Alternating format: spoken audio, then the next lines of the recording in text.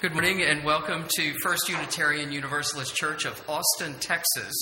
My name is Susan Yarbrough, and I am the very lucky student intern in this dynamic and activist congregation. First Unitarian Universalist Church is a church of deeds, not creeds, and we're part of a liberal religious tradition that encourages the application of reason to faith and welcomes people from all theistic and non-theistic traditions, including, but not limited to, Christianity, Judaism, Buddhism, Hinduism, neo-paganism, atheism, and agnosticism. I'd like to extend an especially warm welcome to those of you who are visiting for the first time. Part of our tradition holds that there is a divine spark in everyone. So, in keeping with that tradition, please take a moment to turn to those around you and greet their spark with the warmth of your own spark. The flaming chalice is a symbol of our faith, and we light it at the beginning of every worship service. As Peter and Linda lead us, let's say together the words printed in your bulletin. Love is the spirit of this church, and service is its law. This is our great covenant, to dwell together in peace, to seek the truth in love, and to help one another.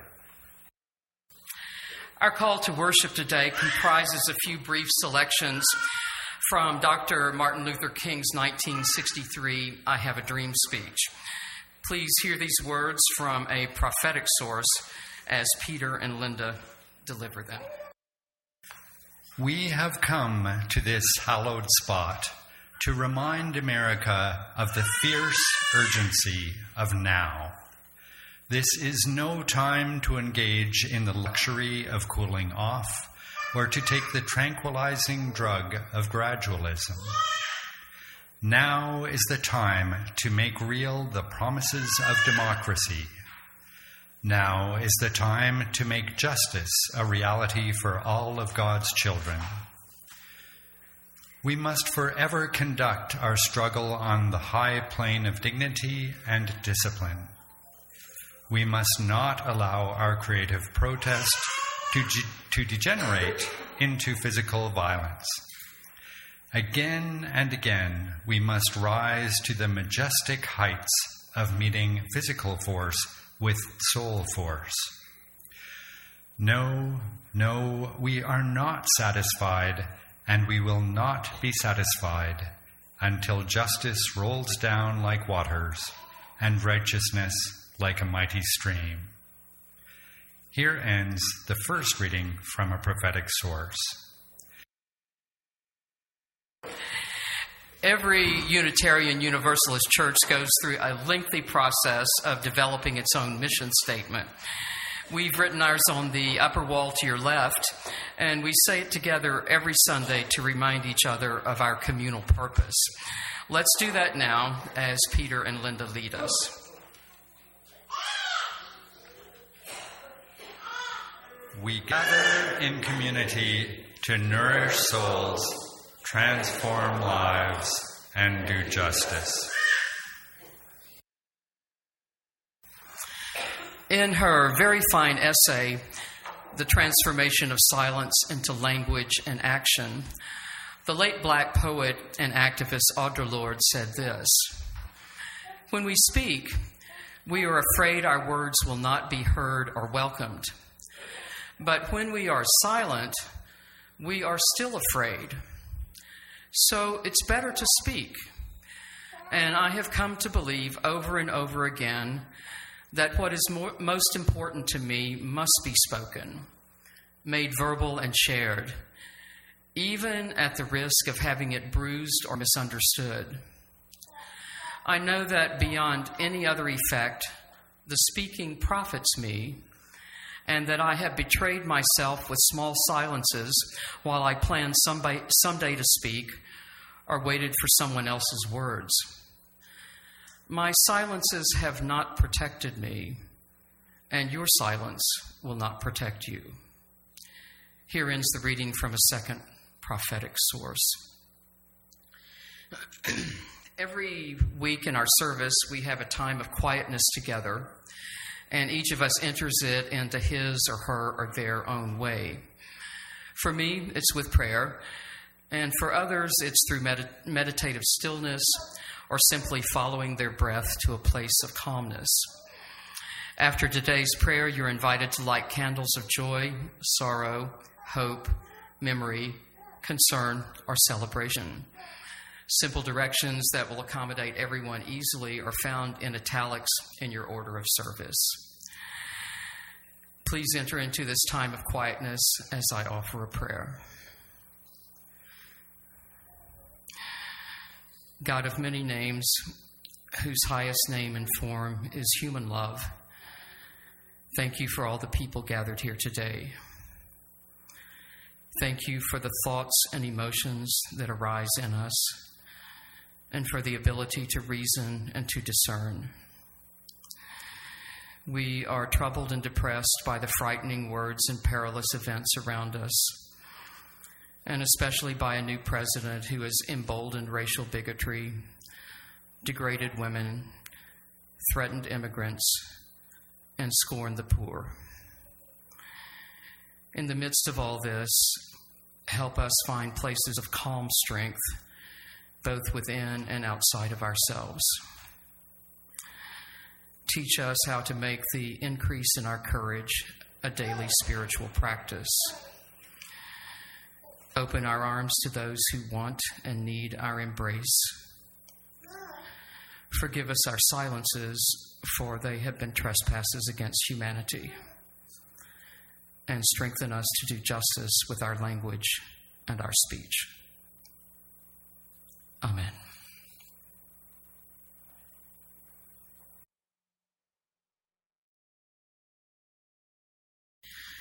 I want to start with a question today, and it's this. What did you do to celebrate Martin Luther King Day this past Monday? Here's what I did. 3 loads of laundry, just as I have for the past 31 years, ever since Martin Luther King Jr. Day was first celebrated in January of 1986. All of my 30 years in the legal profession were spent in public sector law, and there were many benefits to it, such as a steady paycheck by direct deposit every 2 weeks and good health care insurance. But one of the best perks was the 10 federal holidays I received every year. New Year's Day and Martin Luther King Day in January, followed through the year by President's Day in February, Memorial Day, Independence Day, Labor Day, Columbus Day, Veterans Day, Thanksgiving Day, and Christmas. I did something distinctly festive, such as shooting off fireworks, attending a parade, going on a picnic, eating out with friends, on each of those days, except Martin Luther King Day, when I busied myself with laundry. In other words, I did something fun or sociable or celebratory on all the white holidays, and laundry on the black one. Last Monday was a little different, however, for instead of just doing laundry, I sat down while the clothes were drying and read one of Dr. King's lesser-known works entitled Don't Sleep Through the Revolution, which he gave as the Ware Lecture at the 1966 Unitarian Universalist General Assembly in Florida. After that, I spent several hours finishing this sermon and reflecting on how those of us who are white consciously and unconsciously use language in order to further our own privileged social location and status, and perhaps even worse, how we, or at least I, fail to speak when racism should be interrupted, and how my silence operates as consent. In the next few minutes, I'm going to describe for you 3 personal incidents from this past year that all serve to stop me in my spiritual and theological tracks. The first occurred several months ago at a little food shop in Tarrytown, which is about 2 miles north of where I live on Lake Austin Boulevard. I go there several times a week around 1:30 in the afternoon, have a late lunch of soup and a cookie and a Diet Dr. Pepper, don't tell my grandmother, and usually work a crossword puzzle. The shop has one long table down the middle, and as I sat down on this particular occasion, there was an elderly couple in their 80s across from me who were talking about what movie they wanted to go to that afternoon. I grew up not being allowed to say what is now referred to as the N-word, so I was shocked to hear them revert to a childhood rhyme or a childish rhyme to decide on their movie du jour.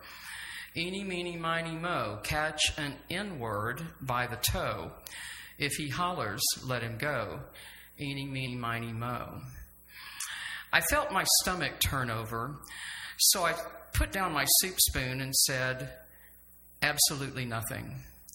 I mean, I'm a nice girl. I have good manners. I don't correct my elders. I believe in live and let live. This is America and we have free speech, blah, blah, blah, and on, with every slick rationalization for my silence that I could come up with. The older couple left, and for months I've replayed that scene in my head, wondering what could I have said that would have meant anything. And it finally occurred to me that what was called for was not a correction of them, but a voicing of my own deep pain. What I wanted to say was, it hurts my heart to hear that word spoken by us white people. But in fact, I said nothing, and by doing so, I gave my consent to what had been said by them. The second incident occurred shortly after the Black Lives Matter banner was hung in our courtyard here. At coffee hour, someone came up to me and said, "What's with the banner? All lives matter, and I don't see why we have to have that thing hanging up in the trees. I just don't get Black Lives Matter at all. And that whole movement would have a lot more credibility if their leaders didn't dress like jive turkeys." I felt like a deer in the headlights, and I could feel my throat closing up and my brain shutting down with rubbish like, "Oh, you're only the rookie student minister, and you're not even a member of this church, and this person has been a member for a long time and gives generously, and I'll be in trouble if I push back against their opinion, and I don't know enough about Black Lives Matter to engage in a meaningful discussion with this person," and blah, blah, blah, and on with my own mental tapes. But I knew I couldn't and shouldn't remain silent, so I sank into my familiar default setting, an intellectualized legal approach where I started rambling about due process and equal protection and the disparate impact of laws and police tactics and courtroom procedures and sentencing outcomes and parole decisions on black people, and how I really didn't think that what people wore mattered. I felt as if I was standing outside of my own skin and watching myself be a talking head, when what I really needed to do was forcefully say, "Listen to me. What we're talking about is black bodies on the ground, dead, lost to their families and loved ones forever, simply because of walking while black, or driving while black, or living while black. Their lives mattered. All of them."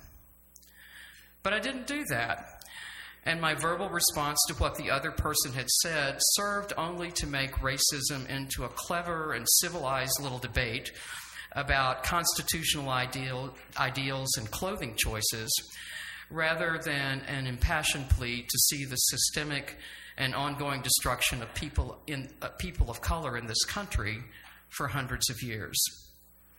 In this situation, instead of saying nothing, I spoke, but only from my head and not from my heart. Like the food shop scenario, I've replayed this one hundreds of times in my imagination. And what I wish I had said was, "I disagree completely with you. Do you have time for lunch this week so we can talk about it more?" I didn't. But as I thought more and more about how I and other educated, liberal, middle-class white people talk about racism, and about how language really is the primary expression of any culture, I deliberately launched myself into a third scenario that had some surprising results, and it was this. I decided to conduct an informal poll of about 25 liberal white middle-class people like me, using the question, given the fact that we all pretty much agree about what racism is and how to define it, what kind of evaluative language would you use to describe racism? Here's a sampling of the results. Racism is so wrong. It's really bad.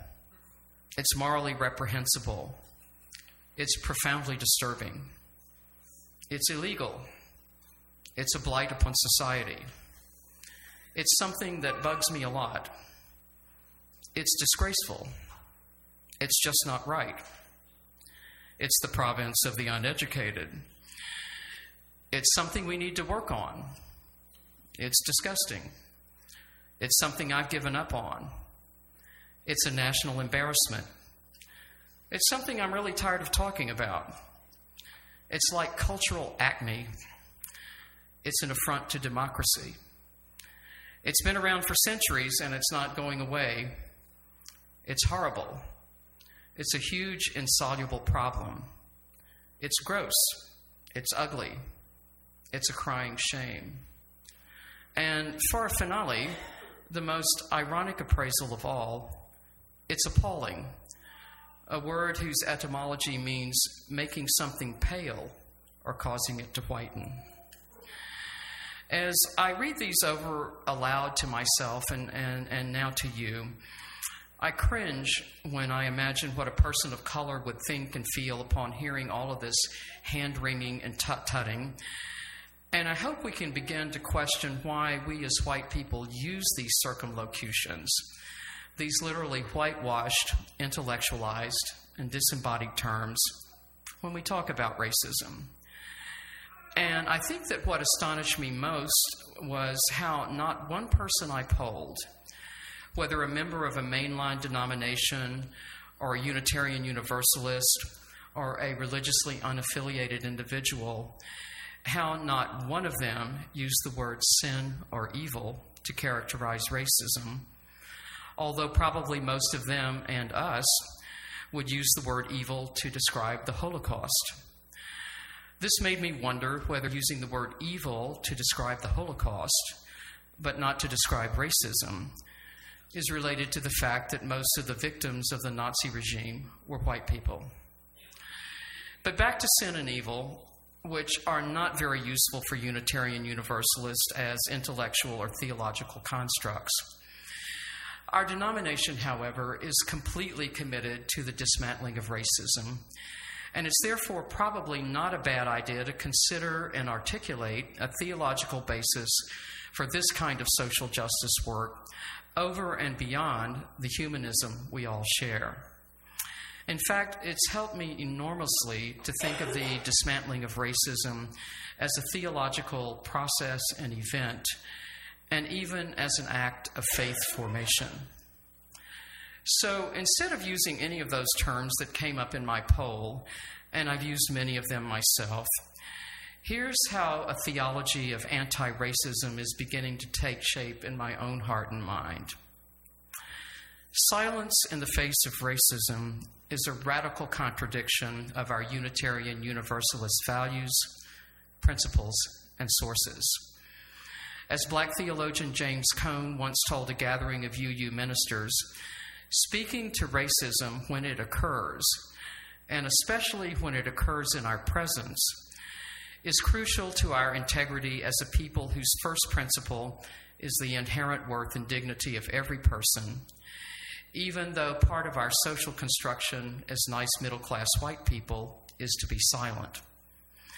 We are required by the language and the meaning of our principles to investigate racism as seriously as we investigate science and reason, and to confront our culture with open eyes and to dare to say what we see, and not just say it to each other.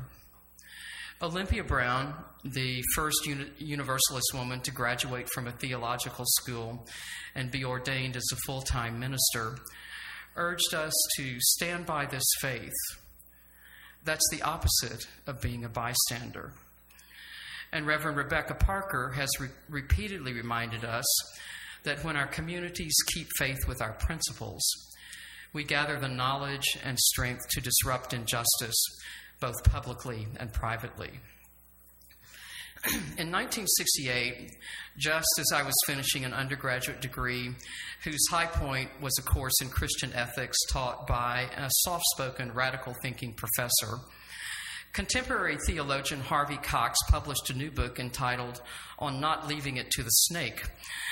As you might imagine, a book that argued for taking responsibility for one's fate and moving toward a future whose shape we can determine was not available in the Baylor University bookstore, where God and Satan were still duking it out by day and by night for top honors and who could control human beings more effectively.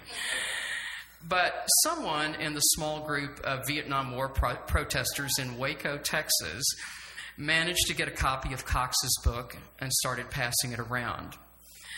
It became a life changer for me, for not only did it convince me that I had human agency, but it also contained the phrase, "Not to decide is to decide." That phrase has stayed with me because it seems so true. And as I thought about how much I love language and how it really is the primary expression of a culture, it became clear to me that not to speak is to speak. That choosing to be silent in the face of racism is an insidious part of white privilege and a profound breach of the human covenant. That moral cowardice in the face of moral injury is at least as evil as the injury itself. That racism is far more than a blot on the American escutcheon, but is instead an open, aching wound that we are called upon to bind up. A longtime friend of mine is Jan Wilson, whom I first met about 50 years ago when she got engaged to someone I knew at Baylor. We were at a party, and as I warily observed her perky demeanor, I wasn't at all sure that I wanted to get to know her. But no one had ever called me perky. But when we found ourselves together in the kitchen, putting together more trays of cheese and crackers, we began a conversation that quickly became serious, and I told her about something I'd done for which I had felt guilty. "Well," she said, "sometimes you feel guilty because you are guilty." That was another truth that has stuck with me.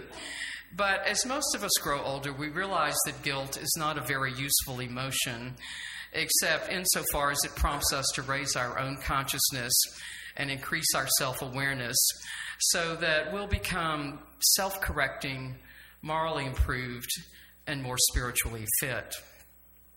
Like many of you, I grew up with Jim Crow, and I don't feel guilty at all about things I did as an unknowing child to obey laws that prohibited black people from using the same restrooms, drinking fountains, restaurants, swimming pools, schools, and movie theaters I did.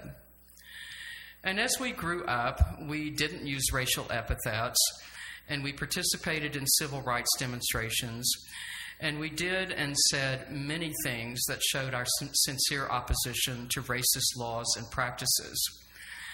But we've also refrained from doing and saying some things that we know we should have done and said. And for this, some of us feel rightly guilty, just as I did several months ago in a food shop in Austin, Texas. The motto of the Black Lives Matter movement is "Stay woke." But in order to stay woke, we have to get woke. And I think that watching our language and our lack of language is one of the best places to set the alarm clock. It's all well and good that we mind our P's and Q's and that we don't use racial slurs or tell racist jokes. But most of us have old tapes playing in our heads. Most of us cannot honestly say some of my best friends are people of color. Most of us don't look beyond clothing when judging the credibility of leaders. Most of us don't want to lose friends over politics or theology. And most of us don't speak when we should about matters of race. In the only surviving recording of her voice, Virginia Woolf states that words are events. They do things. They change things. And in 2001, upon receiving the prestigious Jerusalem Prize for the Freedom of the Individual in Society, American intellectual and social critic Susan Sontag gave an astounding acceptance speech entitled "The Conscience of Words," arguing that in our fretting about what words to say, the words we do not say create rooms of mental intentions in our psyches that become abandoned, boarded up, and closed down spaces that we can no longer inhabit. But words that are used extend our sense of what a human life can be, and they extend our own sympathies to the selves and dreams and pain of others. I believe so strongly that our hearts are in the right place, but that our tongues are often tied. One of the things the seminary encourages us to do is to develop a one-sentence elevator speech to use whenever someone asks, "What's Unitarian Universalism?" I've seen some wonderfully creative 20-word answers to that, and I would encourage all of us to work not only on that one, but also to develop a quick response when the language of racism is used in our presence. Thanks to an incident at a Tarrytown food shop, mine will be, "It hurts my heart to hear us white people use those words." Now, more than ever, as we look for ways not only to uproot and dismantle racism against all people of color, but also to prevent its spread during the rise of white nationalism, it's imperative, I think, that I and we collect our thoughts and feelings, render them into articulate expressions of inclusion and equality, and open our mouths in resistance and dissent. As I've learned with great pain, I can never speak truth to power if I can't bring myself to speak it in a small food shop in Austin, Texas. My silence will not protect me from seeing the destruction of people of color or from hearing the call to lift up their lives.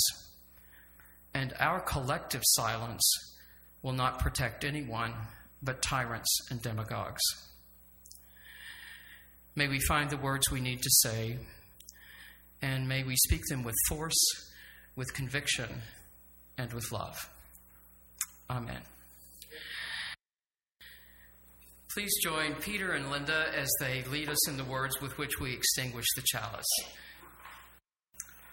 We extinguish this flame, but not the light of truth, the warmth of community, or the fire of commitment. These we hold in our hearts until we are together again.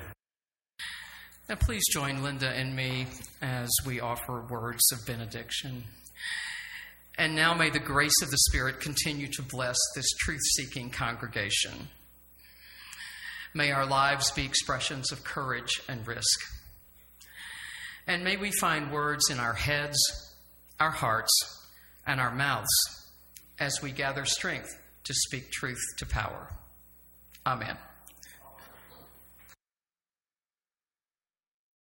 This is a production of the First Unitarian Universalist Church of Austin. For more information, go to our website at www.austinuu.org.